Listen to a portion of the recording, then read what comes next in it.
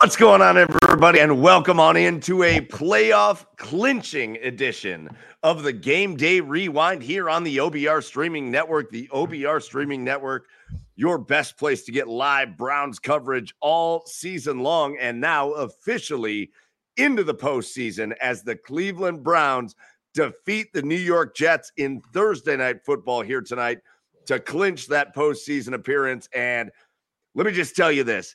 It's going to be a party here tonight. It's going to be a party here tonight on the OBR Streaming Network. We're going to have a good time. We're going to talk about this win against the Jets, and we're going to talk about what this win means, depending on what happens Sunday, going in for the rest of the season, into the postseason, and so much more. With you, as always, I'm your host, Michael Keefe. Joining me tonight, it's Brad Ward. Find him online at Ward on Sports, and it's Pete Smith. Find him online at Pete_Smith. Is that right? Is Pete underscore? I don't know why I just blanked. The underscore throws me off at the front, Pete. It throws me off at the front. The underscore makes it sexy. I like it. Is that what it is? Underscores are sexy. Pete Smith. What's going on, boys? How are you guys feeling tonight, man? The Browns are going to the playoffs. It just is amazing. So awesome, man. Flacco around and find out. That's what I got to say. Favorite sign of the night. Flack around. Flack around and find out. Whatever. Flacco around and find out. Flack around and find out. Either way, what an awesome night. So cool. Pretty awesome stuff. Everybody in the chat right now going crazy with their gifted subs and whatnot. But, what a scene, right? Who would have thunk it with this team and all the injuries and everything that they've gone through? It's hard not to love this team. I really do love this team. They are fantastic. They are a blast, and it's hard not to get emotional with this team for sure. So, what a crazy night. Awesome feeling. So cool to see the fan base going crazy at the end like that. All the players running around, giving high fives to the fans. Special night, man. Special night. Magical. Yeah. Hey, Pete, I'm going to get your reaction in a minute, but come on, Ian put it in the comments here. Cram Day in the subs there. 15 gifted subs from Cram Day. People feeling generous tonight because the Cleveland Browns are going to the playoffs. Shout out to you, Cram Day, and you guys are awesome. All the gifted subs that happen on these streams, amazing, amazing stuff. So shout out to you, Cram Day, and we'll see what else happens. Kevo680 also gave 5, so I want to give a shout out to Kevo as well. Again, you never know how much we appreciate this stuff. Pete Smith, how you feeling tonight, man? Well, look, 2020 they go 11-5, and so much of that season went right. And to match that win total and potentially surpass it, where everything and then some goes wrong, is an incredible achievement, because the amount of times, and we've talked about this, that this team people have thrown dirt on this team, from Chubb, from Watson, from everybody else, and they continue to just win. They don't care. They outlast us. They outlast the fan base in terms of belief in any number of games, and they just say we're going to do it. And to watch them, there's no scoreboard watching this time. I mean, we'll get there in terms of what this could possibly mean in terms of division and seeding, but they kicked the door open and said, no, we're coming to the playoffs, and they've clinched before. They're the second team in the AFC at this point. There's only 2. It's outstanding what this team has been able to do. What Kevin Stefanski and Andrew Berry have been able to do this season. You may have seen Dane Brugler put out a tweet where they could win 4 different awards: Coach of the Year, Executive of the Year, Defensive Player of the Year, and then Comeback Player of the Year. I'm not entirely sure what Joe Flacco is coming back from, but why not? So let's go nuts. He could be the MVP, Brad, or Pete. He could be the MVP. He could beat a guy that died on the field for Comeback of the Year. I mean, that's remarkable. Come on. Seriously, he was like minus 1,500 to start the season for Comeback Player of the Year, and Flacco is catching him. He's catching him. It's unbelievable. Coming back from irrelevance. I got a couple comments I want to get to. First of all, Connie says, is talking to Barry, directly to Barry. You had the Jets on your bingo card, the only one at OBR. Shame, shame, shame. Hey, Connie, you should be saying thank you to Barry McBride. You should be saying thank you. He did that on purpose. He did that on purpose. There. And Ian let me know Armor Hatch with 10 more gifted subs. You guys are lighting it up with the gifted subs. You guys are phenomenal. Shout out to everybody doing the gifted subs tonight. I'll keep calling it out as you guys keep sending it. Boys, I want to talk about this game. I want to talk about the implications. I want to talk about moving forward. But before we get into that, we do have to take a minute and listen. None of us are wearing our gear. We've done a bad job. We've done a bad job here tonight. I did too. I thought about it, Brad. I thought about running up into my bedroom and grabbing my gear, but my wife is asleep in that bedroom, and I don't need marital problems. So I do want to talk about our sponsor, though, our newest sponsor, because it's a really exciting one. It's one of our very own. It's OG Philly. You know him online at Philly ASC. Scott Fillinger generously agreed to sponsor this program. We welcome Philly as an official sponsor of the OBR postgame show, the Game Day Rewind, and of a lot of our streams throughout the week. And we look forward to giving him a shout out as often as possible. Philly works with everyone from Fortune 500 companies. Sorry, I'm too excited, man. I'm worked up. The Browns are going to the playoffs. Philly works with everyone from Fortune 500 companies to small businesses like the OBR in creating products that reflect their branding, like the stuff that we usually are wearing on the screen. Now, tonight, I had to go with the whiteout jersey. I had to go with it. What'd you go with, Brad? I had to wear the Metcalf throwback. It's lucky. So my favorite all-time Browns player. So, but again, normally you see us wearing the Philly gear, and it's awesome. The hats, the quarter zips, the T-shirts, the long sleeves. Philly makes great stuff. You usually catch us wearing it on the show. So if you've got a business, a nonprofit, or just a personal need for high-quality merchandise, and you want to give that business to a fellow Browns fan, reach out to Philly, and he will take care of you. Check out the info on the screen. Shout out to Philly. Philly says it's acceptable tonight. It's acceptable tonight. You see his info there for Sync Marketing Group, Scott.Fillinger at proforma.com, and check out GoSync.com. You get all the info there, but shout out to Philly for his sponsorship. Boys, if you got a logo and you want to put it on something, reach out to him. The stuff's comfortable. It's all high quality, all amazing stuff, super comfortable. Looks really nice. Everybody I've seen wearing it. Even I did OBR Weekly with Fred last night. He had a 6 sweatshirt on I hadn't seen yet, so it's all beautiful stuff. Yeah, it's awesome. So anyways, boys, let's talk about this game. And the Cleveland Browns really, from the jump, it's become their MO, especially over the last couple of weeks, jumping on teams early. The script plays with Kevin Stefanski, Alex Van Pelt putting a script in place, and Joe Flacco and the team executing that script.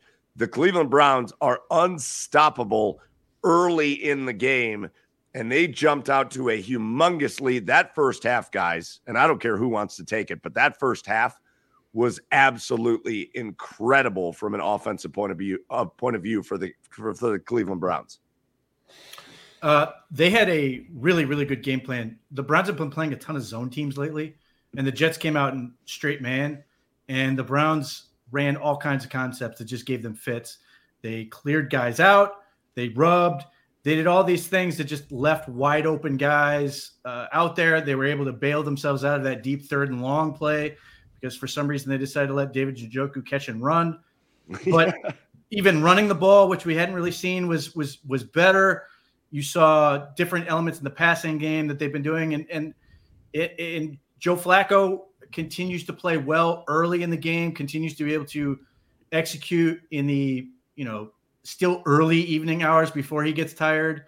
Where he was just, the Jets looked lost. They look completely helpless at points. And you're just sitting there watching and coming into this game, I didn't have much faith that the Browns were going to be able to have much success on offense. It didn't surprise me a ton that they had the first drive because it's like last year with Jacoby Brissett where it just like clockwork would do that. But after that, I figured the Jets were going to adjust and figure some things out, and they just didn't. They're the Browns are the number 1 team by EPA. The Jets were 3. And these last couple of games, the Browns have been really racking up against bad defenses. Jacksonville's horrendous. You watched Houston Texans. They were missing both their starting defensive ends, so it was a really bad situation. The Jets had their dudes, and they had no answer for what the Browns were doing to them. And it was a real testament to that offense, the coaching staff, and players being able to execute in a way that, again, we're talking about they didn't squeak their way in. They kicked the door in to the postseason.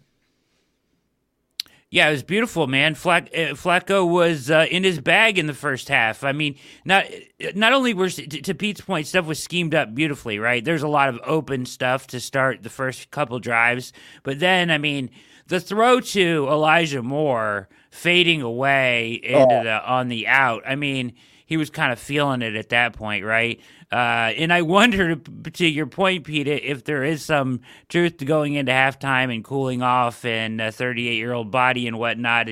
But I think more than anything, it was just kind of a sloppy second half all around, both teams, and kind of got into kind of a punt fest, turnover fest, fumble fest. It got sloppy, right? It got really sloppy. But the first half was fantastic. I mean, Flacco threw a beautiful ball. We ran the ball pretty well. And, Njoku looked unstoppable. 296 freaking yards, Flacco, in the first half. Unbelievable. So it was magical, man. I'm telling you, this was an amazing night and great game plan. Njoku looks when they try to cover him man to man or with a linebacker or with the safety. I mean, you can't cover him, right? You can't cover him. Pete, I'll let you have some words on David Njoku. 134 yards on 6 catches. Yeah. They tried to cover him with C.J. Mosley, who had no chance. It was bad. He was just grasping. This was a situation where footing was an issue for a lot of people. Didn't seem to affect Njoku. It didn't seem to affect the running backs, but everybody else was slipping and sliding all over the field. And other than the fumble, which wasn't great, I mean, it just continues this streak where all of a sudden Njoku is now flirting with 1,000 yards on the season. Obviously, that will depend on another big 100-yard plus game next week. But from where people had sort of viewed him at points in the season, and the Browns were even sort of like, we know it's coming, we just haven't seen it yet.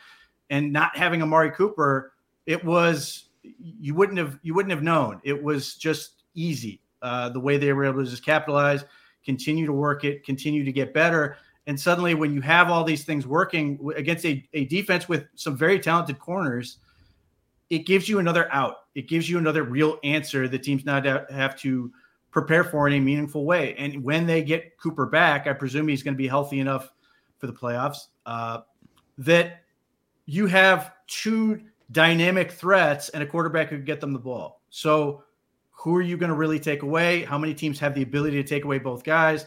That becomes a real problem when we start looking at, the postseason matchups.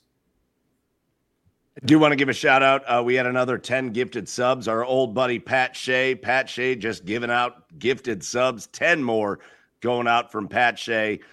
Boys, I want to get into the ins and outs of the game, and I want to talk about how the offense performed first half, second half, and what we think of the differences there. Obviously, the defense in this game, but I want to start with I want to talk about the fans. I want to talk about something that's a little chalky because I want to celebrate what happened down on the shores of Lake Erie tonight, and I want to celebrate what happened at Cleveland Browns Stadium.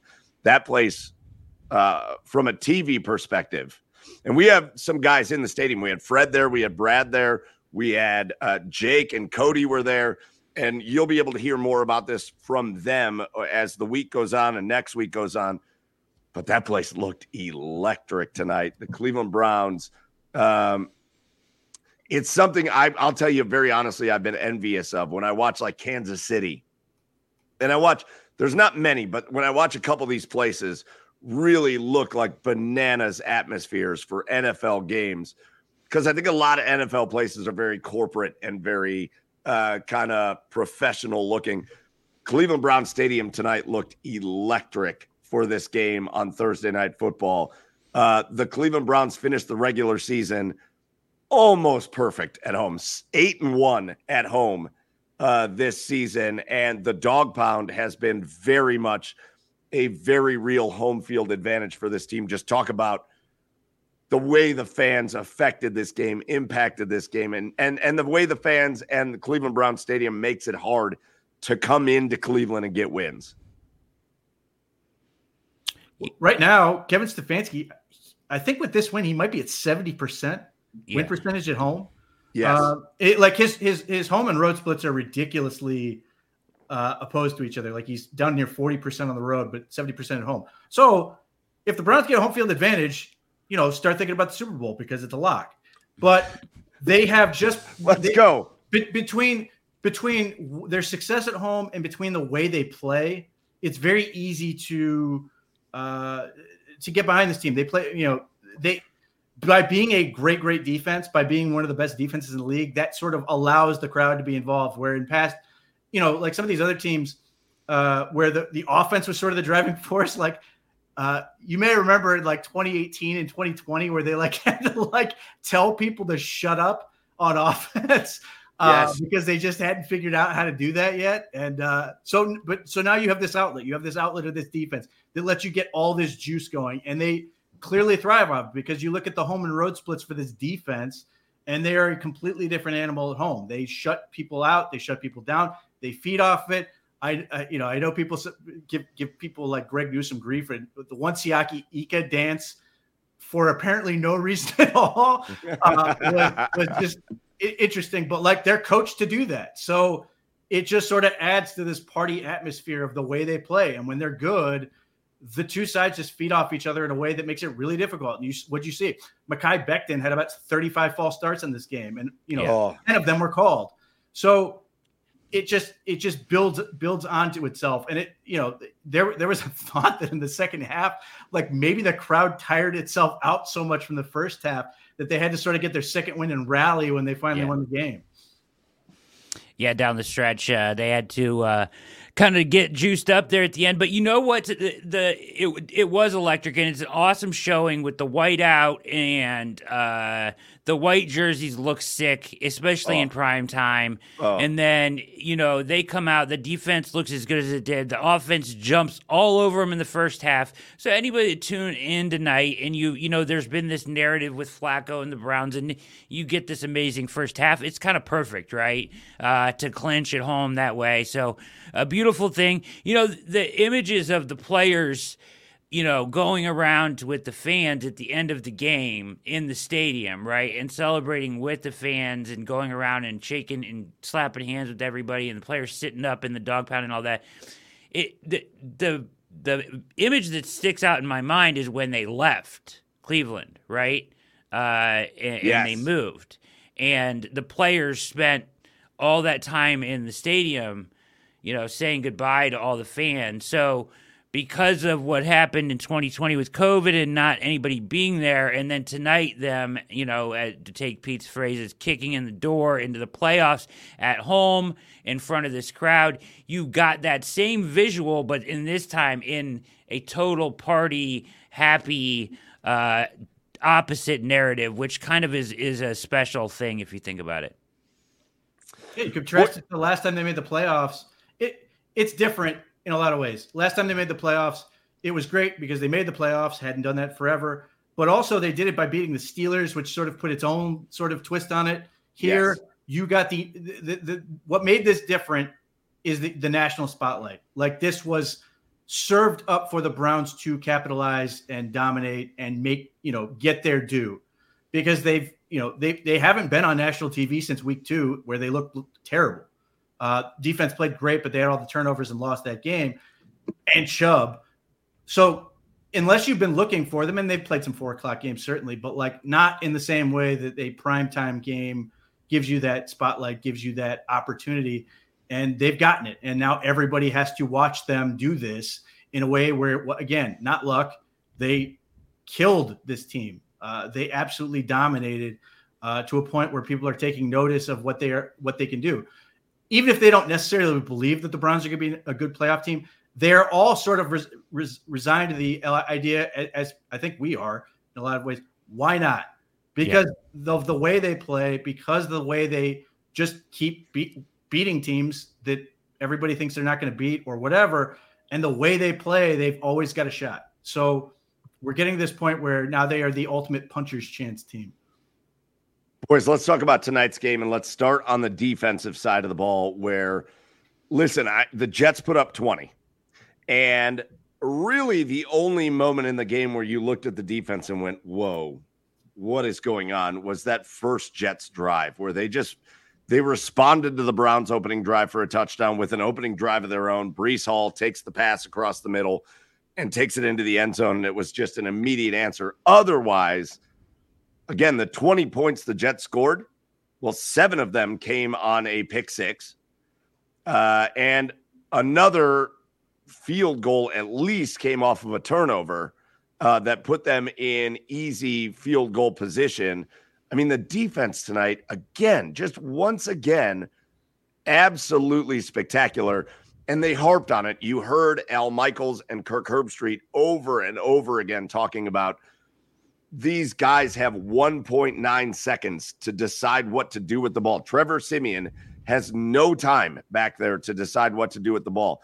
And yeah, there were times where they made a couple big plays, but the Browns just answered over and over and over again. This is the caliber of defense that can win not just regular season, but in the playoffs. And they're playing like it. I know the 20 points looks different, but this defense really only gave up maybe 10 points in this game. They are spectacular, fellas. Yeah, I'll just say Ronnie Hickman, interception, pick six. I mean, how good has this guy been, right? Like, how good has he been since coming in? And D'Anthony Bell. I mean, talk about 2 UDFAs that have stepped up and been spectacular. And Harmon tonight. Yeah, exactly. Veteran. He had a couple nice plays playing the run. So, I mean, I think you made this point maybe in our chat. I don't want to steal it from you, Pete, but I mean, they are suddenly, because of the experience gained by these guys and Delpit missing, they are suddenly rather deep if you get Thornhill back healthy for a couple weeks and Delpit back, who, according to Brad Steinbuch, is running already and plans to return in the postseason. So if you get those guys back, all of a sudden you have a number of safeties and you can do a number of things defensively with them. So, listen, it's the same defense we've seen all year. They feed off the crowd. They feed off each other. The momentum snowballs. They play fast. They're all over the field. The corners are long, and it's difficult to create a ton of separation from them. They made the point at the end of the game, like, have they really had the chance to even push the ball down the field all game, really, except for the one back shoulder or fade to Wilson early in the game? Not really, right? They didn't have time to do any of that. The Browns kind of sitting on stuff. Emerson a little handsy again tonight, but that's okay. That's just kind of the way he plays, and see what he can get away with. His length is so nice on that side, especially on that last play there. It just shows. I mean, he kind of got beat, and just his length made up for it to knock the ball away on that pass. I mean, this defense is great. Shelby Harris with the blocked field goal. I love it. Love to see all of it. Everybody contributing. How about of all people, Elliott? Making a big play on 4th and 1, right? Elliott's he's been good this year. Jordan Elliott has been solid this year. Let's not go nuts. Let's not go nuts. I'm not going nuts. Jordan Elliott's been solid. Nice I was waiting for it. I saw you go. No, wait, no, because I called that before the year. When Jordan Elliott doesn't have to be the number one primary guy, Jordan Elliott is a really nice depth piece on a defensive line, and that's what he's been all season long. All season, Jordan Elliott's been that. He's better than Siaki Ika. He is better than Siaki. That's facts. Oh, you're killing it, Pete. Look, here's what I'd say about the defense. And to your point, last week, the Browns defense, the starting defense gave up 0. They got the kick return touchdown. They gave up the 2 touchdowns that were against backups, but they actually gave up no points in that game. And this one, they gave up the first touchdown, but they also gave one back with the pick six. And like people were questioning the decision to go for it on fourth down. And I'm sitting there going, it's the Jets with Trevor Siemian. Go for it every time. Right. And to Ronnie Hickman's, he's been great. Like, and talking about that, I do wonder what it's going to look like when you have Grant Delpit come back, because in this game they rotated a ton of defensive players. I think part of their thought process on Thursday, both sides of the ball, other than like the line, the quarterback, is they just wanted a whole lot of guys playing to try to reduce the burden. But at different points, you saw Juan Thornhill and Ronnie Hickman deep. You saw Ronnie Hickman and DeAnthony Bell. You saw Ronnie Hickman, Duron Harmon. They played all these guys. They played a million different linebackers. So when they do get everybody back, I'll be curious, how much are we going to see sort of Ronnie Hickman and Juan Thorn split the middle of the field and then have Grant Delpit play in the box or in the slot or something like that to give you an extra dynamic. That'll be interesting. The experience they've gained is going to benefit them in the playoffs. They've got so many guys who have played a ton of football and grown up. And Kevin Stefanski's talked about this. They're not rookies anymore. He's right. They've played a ton. And Ronnie Hickman is certainly the poster child for success. But we've also seen, you mentioned Shelby Harris, after Alex Wright. Alex Wright, a second-year player. I think the broadcast said it was his third sack in 3 games. For some reason, I thought it was 2-2. But either way, you're seeing him figure it out. And what gets lost is he is basically the same size as Zadarius Smith and Myles Garrett. Now, Myles Garrett's different looking, 275 pounds, but nevertheless, just the size and the ability to move these guys around on the defensive line just creates problems. And in this particular case, he beats the right tackle and just chases it down because he's a good athlete on top of everything else.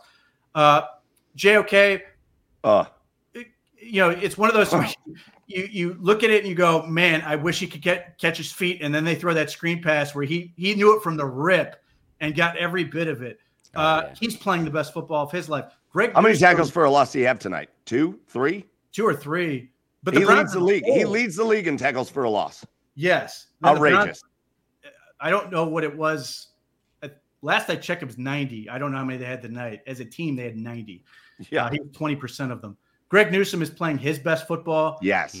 Has decided that tackling is a part of the game now and has decided to really embrace this. Last week, he had that tremendous block. He just blew up. Unfortunately, there wasn't a guy right there to really capitalize on it, but it was a great play. Today, the guy catches the ball. He rips his arms around him and just throws him to the ground in a way that you haven't seen him. He's making great plays in coverage, made a great play in the red zone in this one. So guys are just playing really good football, and you're seeing younger guys grow up and sort of, yes, they've lost these guys along the way. It's frustrating to lose Mohurst. It's frustrating to lose Okoronkwo.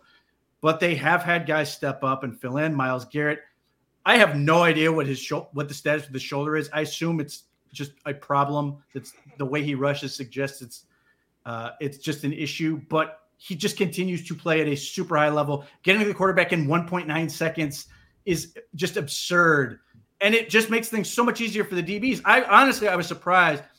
I sort of expected 2 defensive scores in this game. And the way they were throwing, I thought Denzel Ward or somebody was going to just jump one of those out routes quickly and just house one. I was surprised it didn't happen. They did get the one, but just a lot of things going well. They've got a lot of guys. You run out of names you can think of that have made plays in this game. Like Duron Harmon on his angle on that technical loss was just outstanding. So you look at this and you're running out of guys to think of. And the thing is, I keep coming back to, and talking about Myles Garrett for Defensive Player of the Year. I don't know how many guys are going to make the Pro Bowl from this team. It's not to say that guys don't deserve it.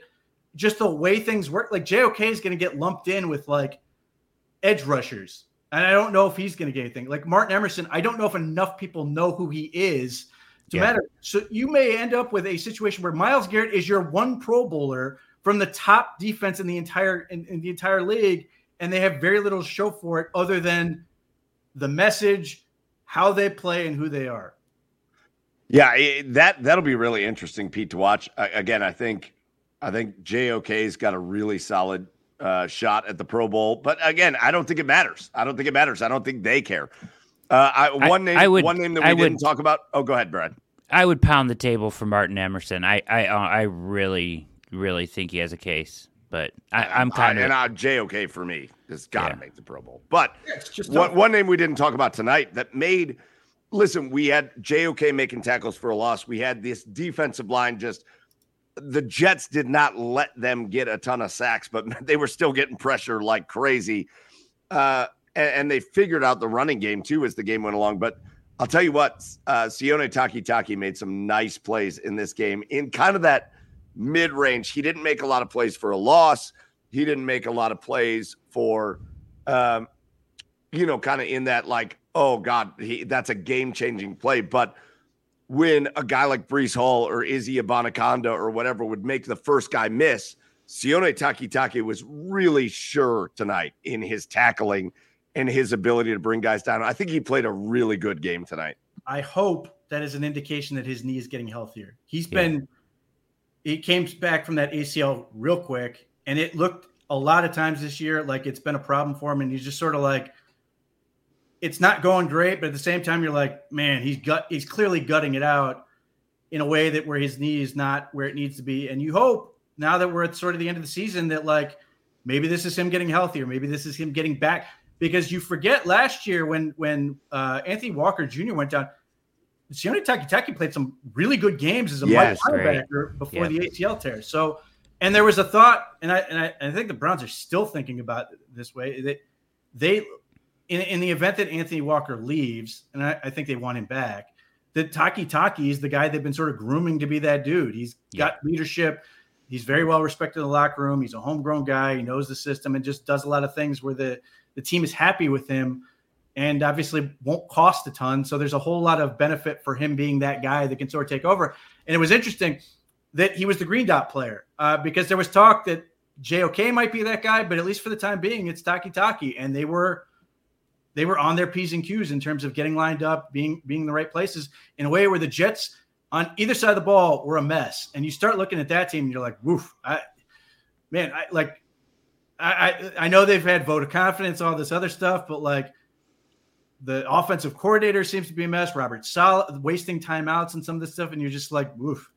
Browns run a much cleaner operation despite all the losses they've had. Let's go to the other side of the ball. And I was just looking online. Apparently Joe Flacco is still, and we've been on for 37 minutes. Joe Flacco is still just sitting at the dog pound at the stadium talking to fans. Let's go to the other side of the ball. The Cleveland Browns offensively in the first half, absolutely outrageously good. You still had you had the pop-up interception pick six in the first half, but otherwise, man, really, really good, really explosive in the first half. In the second half, the offense didn't look quite as good, but they also were just kind of running this game out and knowing that, in my opinion, I was watching a lot of people on Twitter freak out about the way things were going in the second half, and I'm going, they're not worried about the Jets at all. Like, there's no concern. There were two parts to that were sort of infuriating. Like people talking about how, well, they lost their top two receivers, which one, they lost their top two receivers. And two, it's the Jets. Like Sauce Gardner is a good football player. Reed is a really good football player. They've got three good corners. So Pete, let me stop you there and let me hear your guys' thoughts on this. What the Cleveland Browns did to the New York Jets in the first half of this game, I don't know that you can say enough about it because, again, this is a Jets team that came in as, I think, the third-rated defense behind the Browns and the Ravens. Yeah, and the Browns tore them up in the first half. Talk about what the Browns did to the Jets in the first half.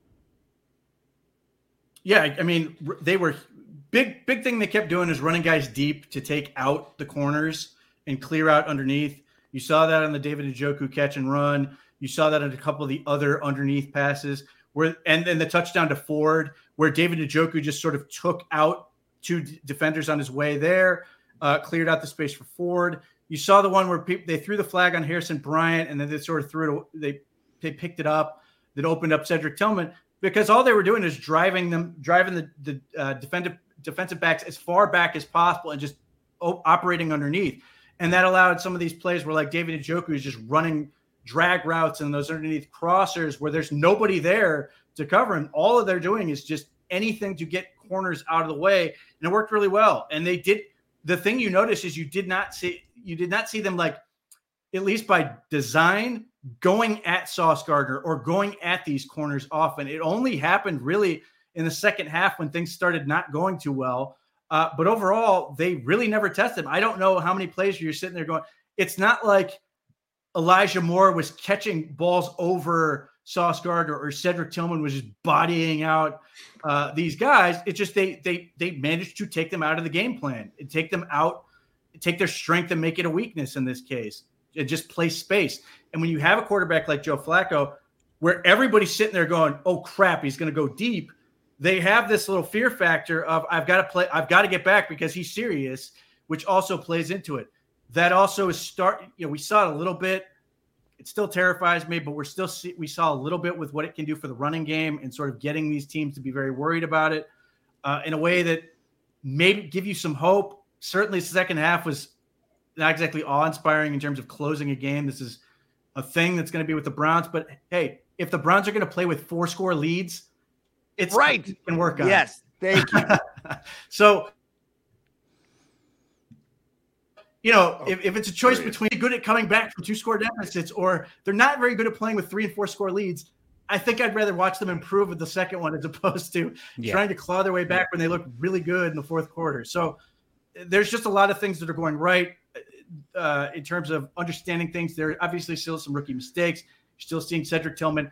I love his talent, but he's clearly a rookie in some ways. Yes. Makes mental mistakes. You're just like, I love what you do, but stop with the dumb stuff. But just you don't have Amari Cooper. You're obviously getting David Njoku, and obviously the concussion is incredible. Was scary. Even though Elijah Moore, I should be back by the postseason, hopefully. But even when he's at the X, when he's that number one dude, they have success, no problem. Yeah. They just find ways to get him open. I like the fact that you get to see that the Browns aren't sort of, well, I have to have all of these things work right. Obviously, they haven't had that all season, but they managed to adapt and overcome with this. I think the thing you sit there and go, why can't I get Elijah Moore at the X in all these, or that type of production in all these other games when they have all the other guys on the field? Why do we have to wait until he has to be the featured target? But hey, we'll pick our battles and we'll take what we can get. Yeah, I thought to your point, I kind of wish that too. Thought crossed my mind, but listen, he did a nice job tonight when they took Njoku away. Right, Moore started to find the little spots. To your point, that just Flacco, like you just said, Pete. Flacco's just the look and the glance downfield just creates spaces in open spaces that Elijah Moore. Kind of that's what he's really good at is kind of sitting down and finding the soft spots in a defense, comebacks, stuff like that. He got called on what I thought was a pretty bogus OPI to start the game. Push. What? I didn't see him touch him. I didn't see him touch him either. Cedric Tillman pushed a hell of a lot more than he did. He did. I was hoping that we were going to then see Tillman step up a little bit, but he got away with the push-off, get called on the defense, and I guess kind of overran back to the ball on that one. He was wide open, and Flacco threw it over his head. So there's a little bit of timing off in the second half with some of the stuff as you're focusing on different receivers. The fumbles are sloppy. I'll say that in the second half. The fumbles got to go. Let's be honest. Jerome Ford, that was a fumble. We lucked out. I thought it was out before his ass hit the ground. I'm just going to be honest, despite the review. And then, Pierre not helping himself with, getting playing time and looking good, cutting the ball up the field, and then he fumbles, right? So that stuff has got to go because when Flacco isn't throwing interceptions, you can't be then turn around and be fumbling the ball to create those turnovers, right? So, and Njoku, his fumble, okay, he doesn't fumble very often, but why does he feel the need? Hurdle. Why does he feel the need to jump at the end of every run? Like he's going to leap over a standing straight up 6'3" person. Because he can. Not going to happen. Because he can. No, he can't. Yes, no, he can. He can't. And then he does it every time. David Njoku is the ultimate irrational confidence player. Yes. Ever. Because he's so super positive. He believes in anything. He believes he can fly. That's what I want. That's what I want. I don't care. Jump over everybody. This is the one time he's made a fumble mistake. Like, it is what it is. But it wasn't even the jump. It was the fact that he was also stiff-arming a guy, and then at the same time that Mosley came in and punched the ball. It was just, But I'll tell you what, guys. It's one of those where you want him to cover up the ball, but you're also sitting there, be a playmaker. Like, you don't want to overcoach it. Every time I watch him, Pete, I go, think about these guys we've had running out at tight end. And all I can think about is Austin Hooper, who catches the ball and just falls down. Catch, and fall down. David Njoku, it's maybe 20% of the time that he gets brought down by the first guy that touches him. That's part David of Njoku never gets brought. He has the ultimate confidence. He's running, he's jumping, he's stiff-arming. You know what? Maybe you fumble once or twice. I'm never going to begrudge him for that. I'd never want him to change the way he plays the game of football. Which is probably what's going to happen, is because you're right. I would say it's more than I don't ever see him get tackled by the first guy. So rarely. What is that naturally going to have people do? If they know they can't get you down, they're just going to attack the football. So it's one of those things where you're like, don't change a thing. Just be aware that they're going to keep chopping on you because they can't get you down. I'm more frustrated by the running backs. Yes. Because it was in a situation where you are literally trying to just take run some clock, just keep the ball away and do those things. Whereas in the case of Njoku, you're trying to be a playmaker. You're trying to be special, which is great. Like, I'm not going to sit there and, that's where you risk overcoaching a guy. Yes. I want special guys to be special. And that's been the whole thing, is like, letting David Njoku just be who he is has been a big part in his surge that he's had over the last game. He's got to have like 400 yards at least in these last 4 games combined on this heater. At the same time, Amari Cooper, was before this game was leading the league in receiving yards since week 10 or whatever. Like, they've both just been playing at a really high clip. So don't argue with it. No, and I think offensively, I think the thing that is concerning, if we want to, it's hard tonight, right? Because we're talking about making the playoffs and celebrating and having a great time. But if you want to talk about the thing that's concerning, it's Jerome Ford and the fumble. It's it's Pierre Strong and the fumble. It's the guys that you should be able to ice this game away with, giving fumble after fumble away. But at the same time, again, as I was watching everybody freak out about this game, I'm going, the Jets aren't going to, this doesn't matter against the Jets. No. Like, they're not going to capitalize on this. They've got to get this figured out, though, moving forward, moving into the playoffs. You cannot be handing the team the ball in plus territory and giving them a chance to score points with everything else you guys have going on. Everything we're talking about the Browns overcoming and overcoming and overcoming. Everything you're trying to overcome, you can't be overcoming your own mistakes. That has to get cleaned up. And the thing is, let's not forget, Jerome Ford had over 100 yards in the first half and made some the play where Joe Flacco gets slapped in the face, rolls to his left, keeps his eyes up and finds Ford, and then Ford, like, that play by Joe Flacco was incredible. And then Ford gets the ball in his hands and just would not be denied to get in the end zone. And he's a weapon in the passing game. I know some of the time it's frustrating when they don't connect on some of the screens and stuff, but man, he's really tantalizing as a receiving element in what he can do. He just off the top of my head, there's like at least 3 different special plays as a receiver that has scored touchdowns this season. So to watch what he can do, it's frustrating that you also have these setbacks where you're sitting there going, I just want Jerome Ford to have a game where I'm not sitting there going, but. And unfortunately, there were the second half and on offense as a whole was full of buts.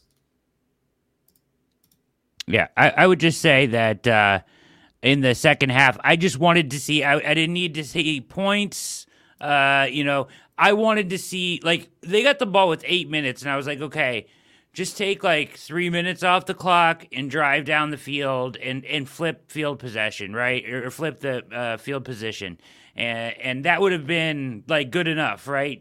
Take 3-4 minutes off the clock and flip. But they couldn't even do that. Like, they couldn't sustain anything in the second half, which is a little frustrating because the first half was so explosive.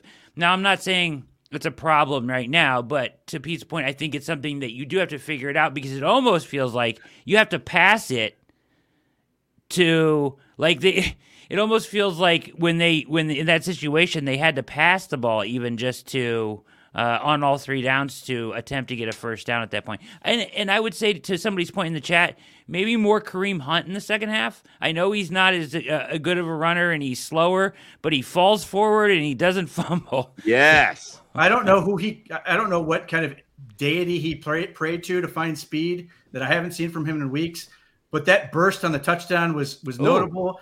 Beautiful. I don't know if maybe he's getting healthier, but I also believe that potentially there are evil forces at work.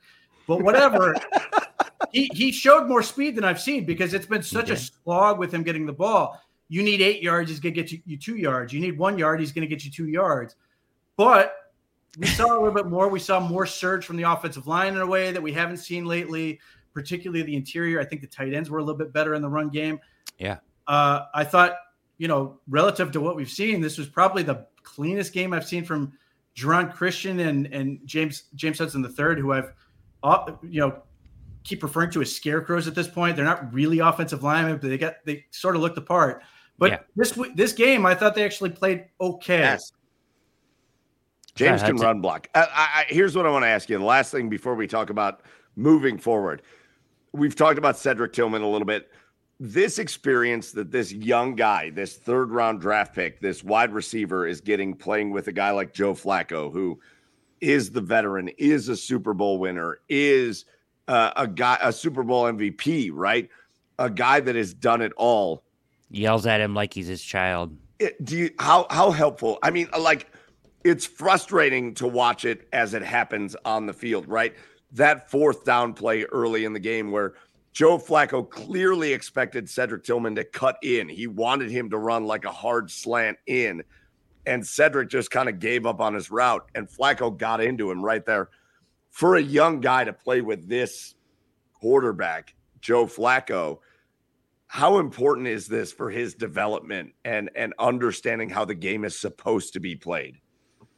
Well, it doesn't seem like it negatively affects Tillman. Like, I don't get the I don't see George Pickens. I don't see him, throwing the hands up. I don't see shaking the head. Like, I don't see a guy who's sort of like reacting negatively to it. So hopefully it's going all in the right direction, that he understands, hey, listen, I'm learning. I got to get better, because this experience can be incredibly valuable for him. He's got talent. There's no denying what he can do. When you watch plays like last week where he catches the ball by the sideline and just muscles his way for the first down, and some of the other things he's capable of doing.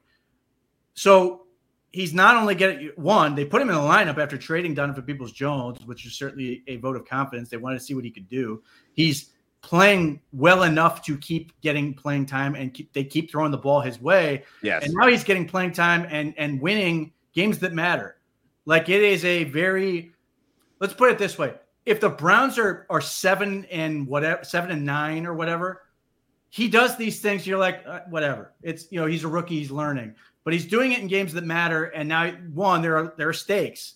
It's not just we're trying to win a game and, get you better for next season. It's, I need you to be better next week, because next week's going to be more important than this week. And that has the potential to be super important, super valuable for him or any of these rookies. Like, we're talking about Ronnie Hickman or DeAnthony Bell, obviously not a rookie this year, but any of these guys who are playing high stakes football and having to learn from them are either going to sink or swim, get better or not. And I think it's ultimately going to be good for Tillman, because he seems to take it in stride and not get down on himself or take it badly, which, you get into this whole generational talk.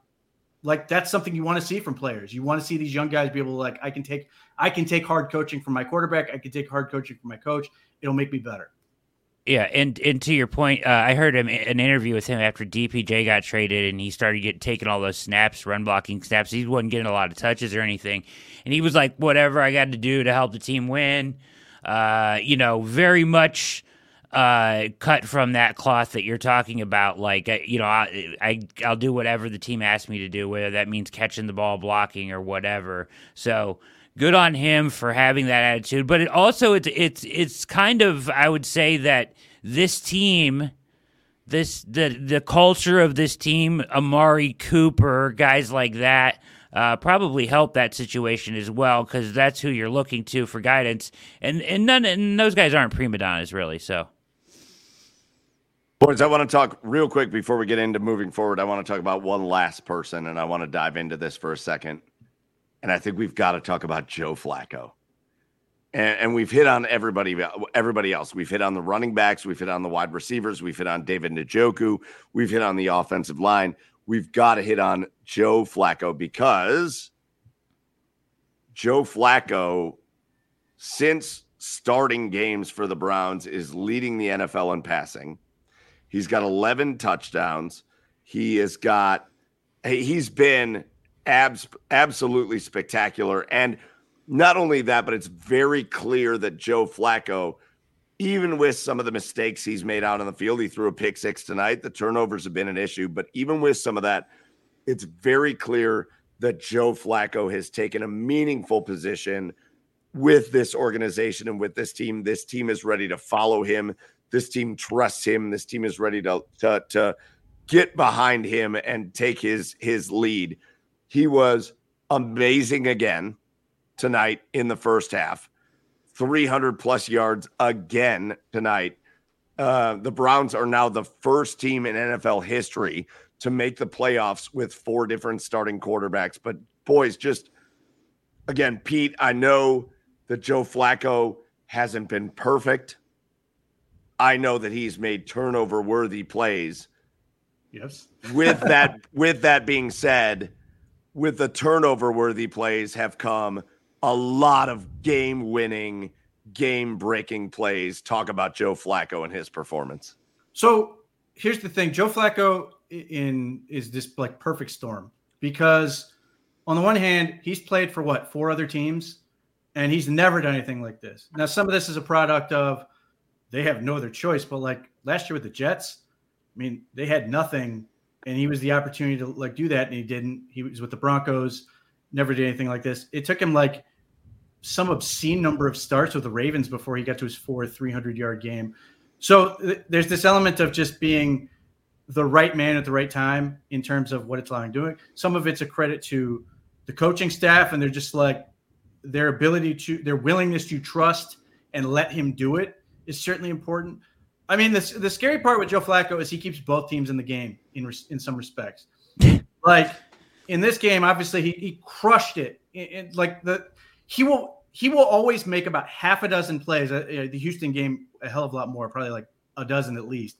Special throws where you're just like, wow.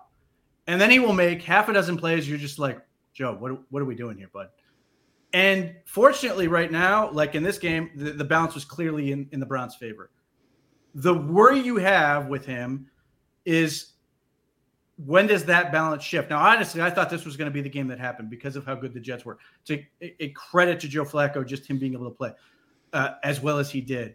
But the thing you like about Joe Flacco is he allows your playmakers to be playmakers.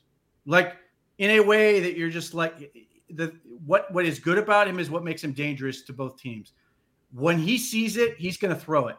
He will trust his guy's going to go to the spot he believes he's going to go to, which is, how the Cedric Tillman interception against the Bears happened. He will trust it in a way that skinny post Amari Cooper whizzes by Amari Cooper's head because Amari Cooper thought he was going to run it a little differently. And Joe Flacco's like, I saw it this way, I'm throwing it.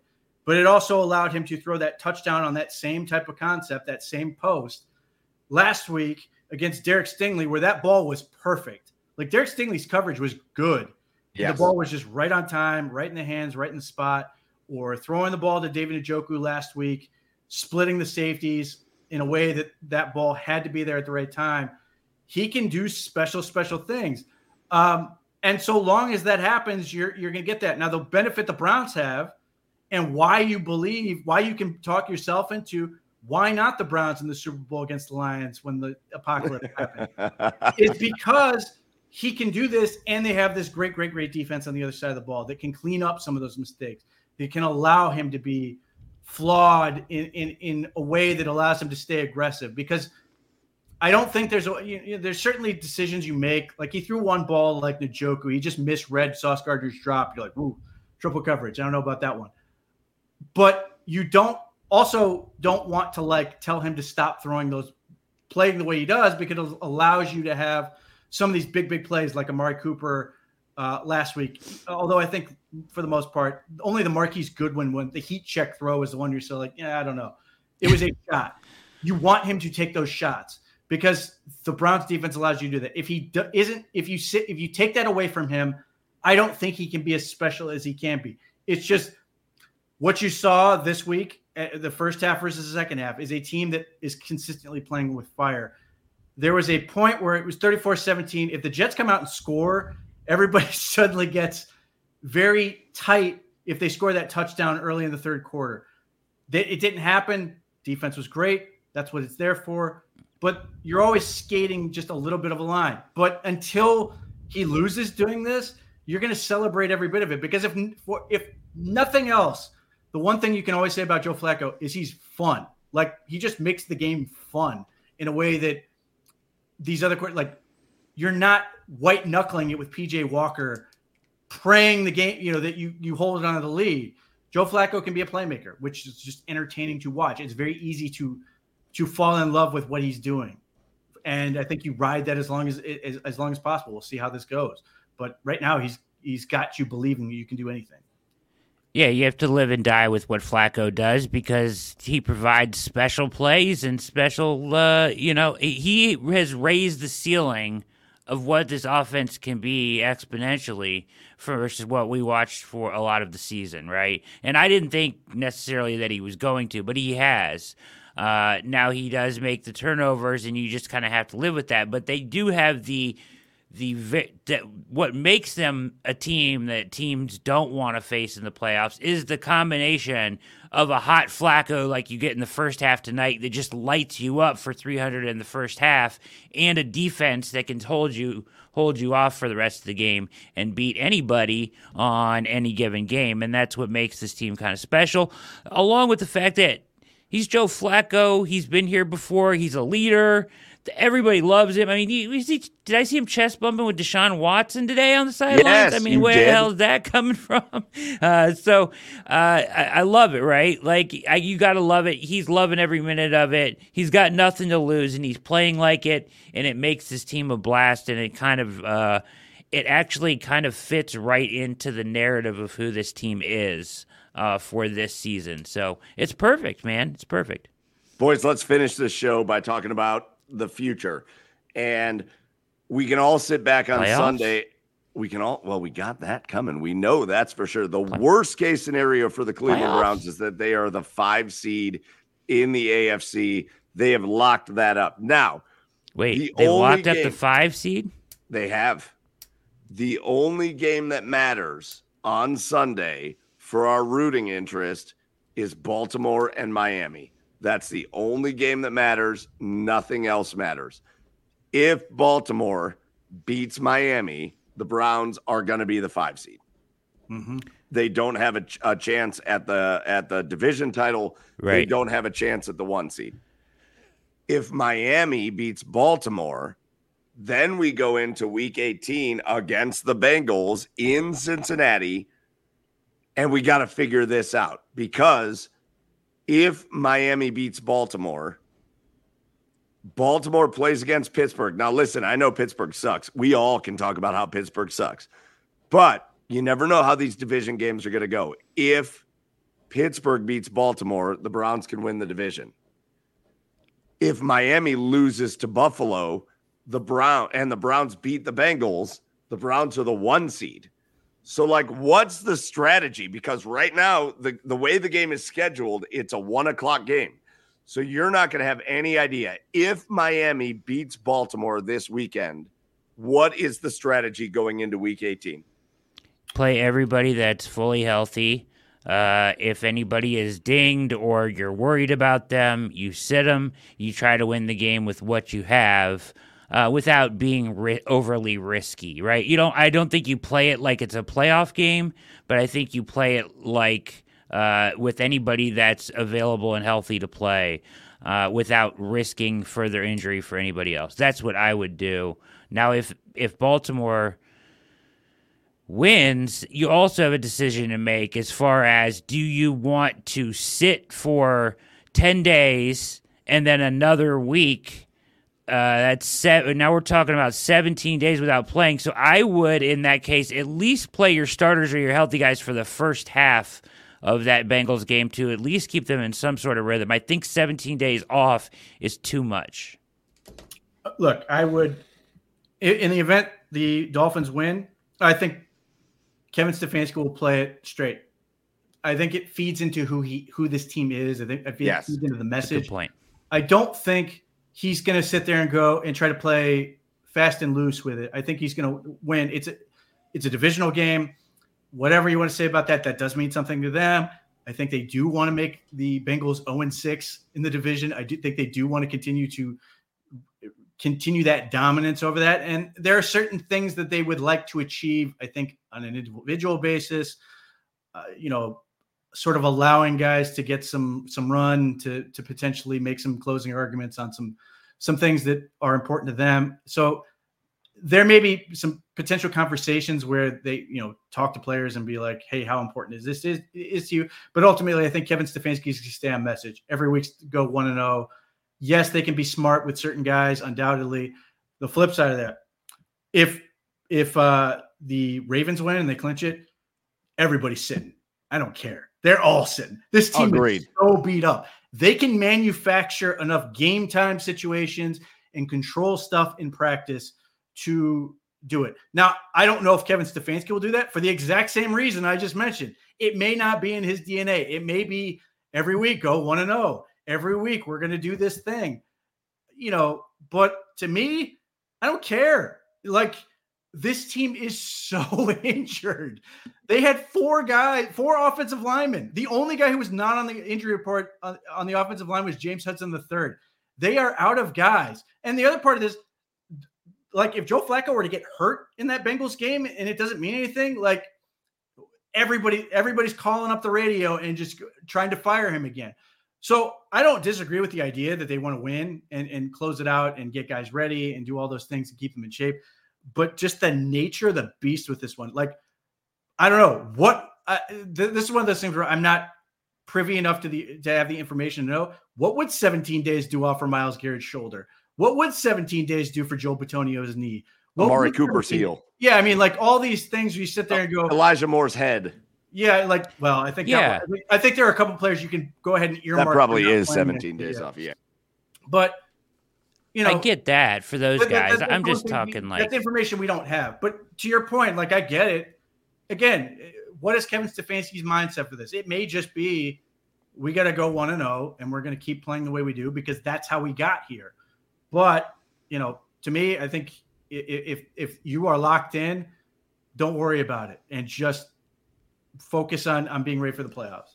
Yeah, I wouldn't argue with it, to your point. Like, if that's what they felt was best to rest all starters, I just think, and totally, anybody that's dinged up, you're not playing. I'm just saying, like, you might want to give some guys a little run, but if you feel like they could, 17 days is a long time.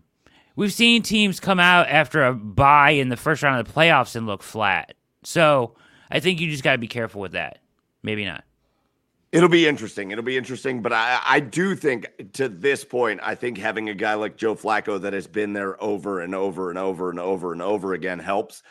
And even guys like Amari Cooper that's been there before. And you've got some veteran leadership on this team that understands what a break looks like, what you have to do during a break and during time off and during downtime to get yourself ready for uptime, that can help lead the guys that haven't been there before to do that. But I'm with you guys. I think if Baltimore wins this week against Miami, anybody that has any sort of ding, anybody, put them on the bench, because, again, the worst thing you can do is the 5 seed.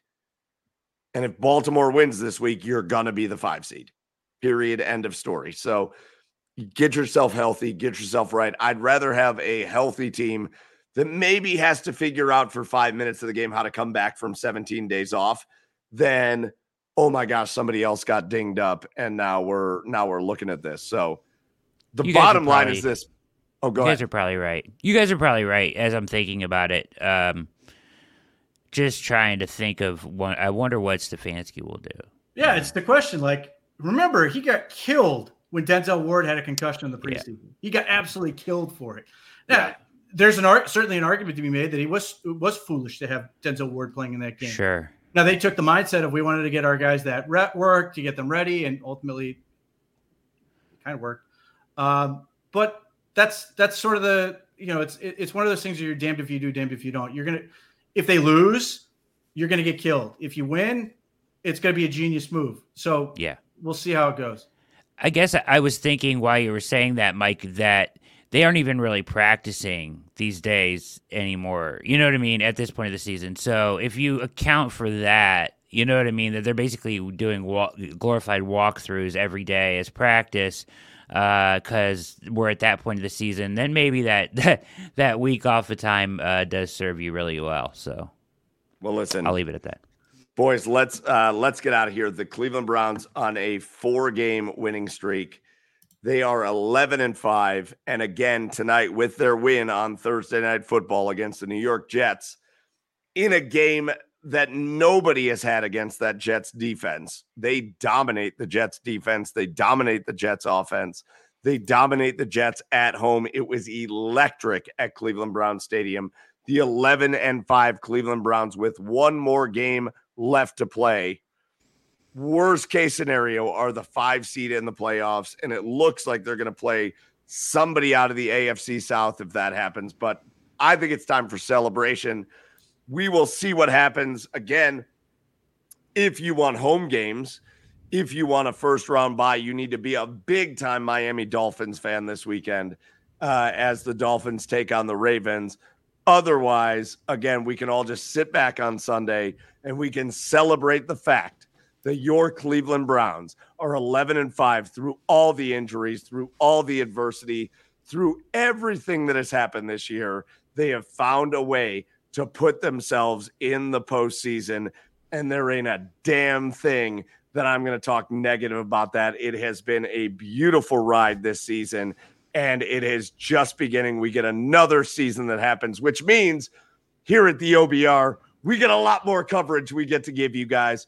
We get to talk about next week, obviously, week 18 of the season, and we get to get you guys ready for a playoff matchup, no matter who it is. So make sure you are tuned in to the OBR.com for Brad and Pete and all the other guys' analysis. They're writing the amazing work that gets done. The OBR is the biggest and oldest Cleveland Browns independent site in Cleveland.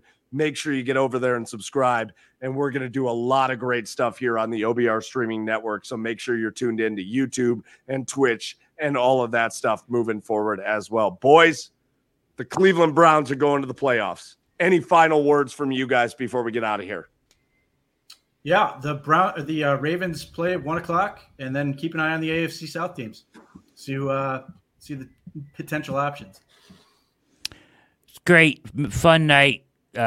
You said, Mike, that it was electric there. It was electric there. I won't forget this. But you guys were electric. You know that? You were electric, Mike. Pete, you were electric. So, and the chat, everybody here was electric too. So cheers and enjoy this for sure. Electricity out of everybody. Last thing we're going to do tonight is give out our thank yous. First of all, our thank you to our buddy Philly, OG Philly, for sponsoring the Game Day Rewind.